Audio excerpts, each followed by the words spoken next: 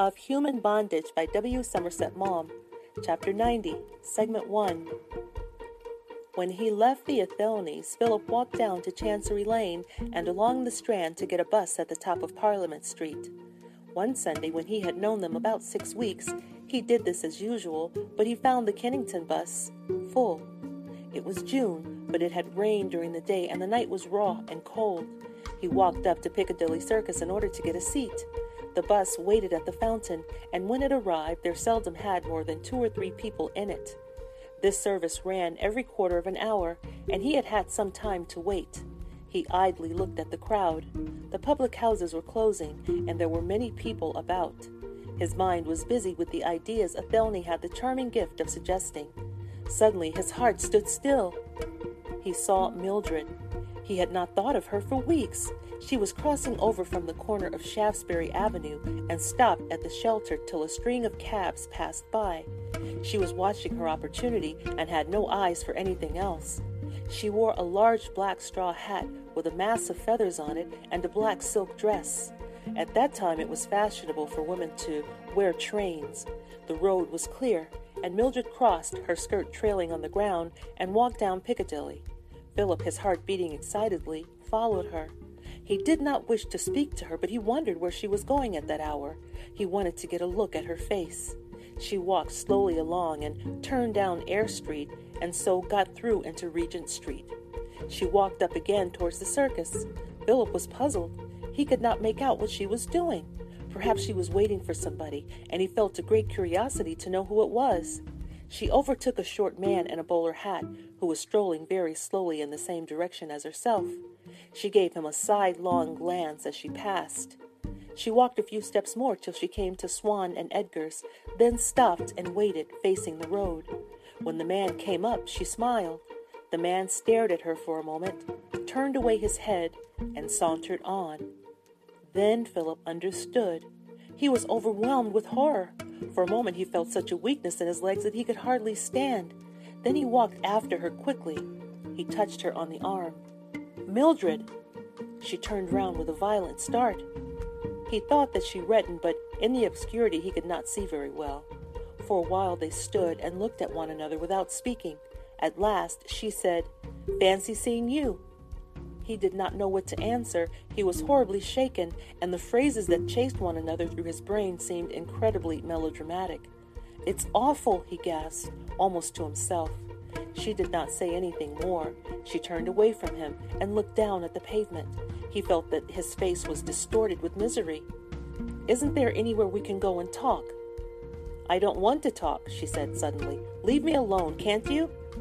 The thought struck him that perhaps she was in urgent need of money and could not afford to go away at that hour. "I've got a couple of sovereigns on me if you're hard up," he blurted out. "I don't know what you mean. I was just walking along here on my way back to my lodgings. I expected to meet one of the girls from where I work." "For God's sake, don't lie now," he said. Then he saw she was crying, and he repeated his question. "Can't we go and talk somewhere? Can't I come back to your rooms?" "No, you can't do that," she sobbed. "I'm not allowed to take gentlemen in there. If you like, I'll meet you tomorrow." He felt certain that she would not keep an appointment. He was not going to let her go. "No, you must take me somewhere now." "Well, there is a room I know, but they'll charge 6 shillings for it." "I don't mind that. Where is it?" She gave him the address, and he called a cab. They drove to a shabby street beyond the British Museum in the neighborhood of the Gray's Inn Road, and she stopped the cab at the corner. "They don't like you to drive up to the door," she said. They were the first 2 words either of them had spoken since getting into the cab. They walked a few yards, and Mildred knocked 3 times sharply at a door. Philip noticed in the fanlight a cardboard on which was an announcement that apartments were to let. The door was opened quietly, and an elderly tall woman let them in. She gave Philip a stare and then spoke to Mildred in an undertone. Mildred led Philip along a passage to a room at the back. It was quite dark. She asked him for a match and lit the gas. There was no globe, and the glass flared shrilly. Philip saw that he was in a dingy little bedroom with a suite of furniture painted to look like pine, much too large for it. The lace curtains were very dirty. The grate was hidden by a large paper fan. Mildred sank on the chair which stood by the side of the chimney-piece. Philip sat on the edge of the bed. He felt ashamed. He saw now that Mildred's cheeks were thick with rouge, her eyebrows were blackened, but she looked thin and ill, and the red on her cheeks exaggerated the greenish pallor of her skin. She stared at the paper fan in a listless fashion. Philip could not think what to say, and he had a choking in his throat as if he were going to cry. He covered his eyes with his hands. "My God, it is awful," he groaned. "I don't know what you've got to fuss about. I should have thought you would have been rather pleased." Philip did not answer, and in a moment she broke into a sob. "You don't think I do it because I like it, do you?" "Oh, my dear," he cried. "I'm so sorry. I'm so awfully sorry. That'll do me a fat lot of good." Again, Philip found nothing to say. He was desperately afraid of saying anything which she might take for a reproach or a sneer. "Where's the baby?" he asked at last. "I've got her with me in London. I hadn't got the money to keep her on at Brighton, so I had to take her. I've got a room up in Highbury Way. I told them I was on the stage. It's a long way to have to come down to the West End every day, but it's a rare job to find anyone who'll let to ladies at all. Wouldn't they take you back at the shop? I couldn't get any work to do anywhere. I walked my legs off looking for work. I did get a job once, but I was off for a week because I was queer, and when I went back they said they didn't want me anymore. You can't blame them either, can you? Them places, they can't afford to have girls that aren't strong." "You don't look very well now," said Philip. "I wasn't fit to come out tonight, but I couldn't help myself. I wanted the money. I wrote to Emil and told him I was broke, but he never even answered the letter. You might have written to me." "I didn't like to, not after what happened, and I didn't want you to know I was in difficulties. I shouldn't have been surprised if you just told me I'd only got what I deserved. You don't know me very well, do you? Even now." End of segment 1.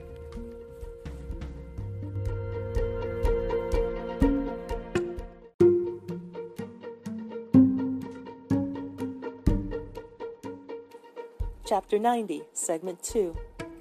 For a moment he remembered all the anguish he had suffered on her account, and he was sick with the recollection of his pain. But it was no more than recollection. When he looked at her now, he knew that he no longer loved her. He was very sorry for her, but he was glad to be free. Watching her gravely, he asked himself why he had been so besotted with passion for her. "You're a gentleman in every sense of the word," she said. "You're the only one I've ever met." She paused for a minute and then flushed. "I hate asking you, Philip, but can you spare me anything?" "It's lucky I've got some money on me. I'm afraid I've only got £2. He gave her the sovereigns. "I'll pay you back, Philip." "Oh, that's all right." He smiled. "You needn't worry." He had said nothing that he wanted to say.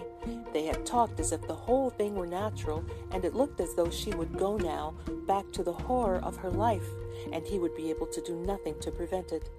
She had got up to take the money, and they were both standing. "Am I keeping you?" she asked. "I suppose you want to be getting home." "No, I'm in no hurry," he answered. "I'm glad to have the chance of sitting down."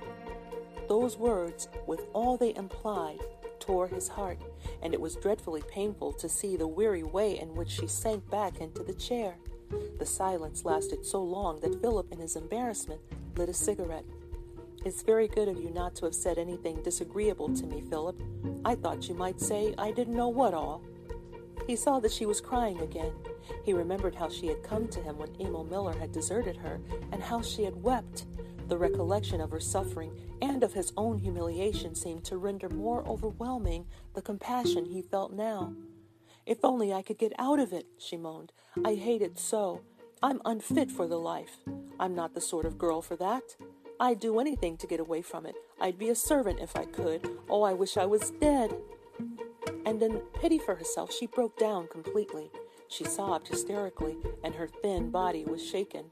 "Oh, you don't know what it is. Nobody knows till they've done it." Philip could not bear to see her cry. He was tortured by the horror of her position. "Poor child," he whispered. "Poor child." He was deeply moved. Suddenly he had an inspiration. It filled him with the perfect ecstasy of happiness. "Look here, if you want to get away from it, I've got an idea. I'm frightfully hard up just now. I've got to be as economical as I can. But I've got sort of a little flat now in Kennington, and I've got a spare room. If you like, you and the baby can come and live there. I pay a woman 3 and 6 pence a week to keep the place clean and to do a little cooking for me. You could do that, and your food wouldn't come to much more than the money I should save on her. It doesn't cost any more to feed 2 than 1, and I don't suppose the baby eats much." She stopped crying and looked at him. "Do you mean to say that you could take me back after all that's happened?" Philip flushed a little in embarrassment at what he had to say. "I don't want you to mistake me. I'm just giving you a room which doesn't cost me anything, and your food. I don't expect anything more from you than you should do exactly the same as the woman I have in does. Except for that, I don't want anything from you at all. I dare say you can cook well enough for that." She sprang to her feet and was about to come towards him. "You are good to me, Philip." "No, please, stop where you are," he said hurriedly, putting out his hand as though to push her away. He did not know why it was, but he could not bear the thought that she should touch him. "I don't want to be any more than a friend to you." "You are good to me," she repeated. "You are good to me." "Does that mean you come?" "Oh, yes, I'd do anything to get away from this. You'll never regret what you've done, Philip, never. When can I come, Philip?" "You'd better come tomorrow."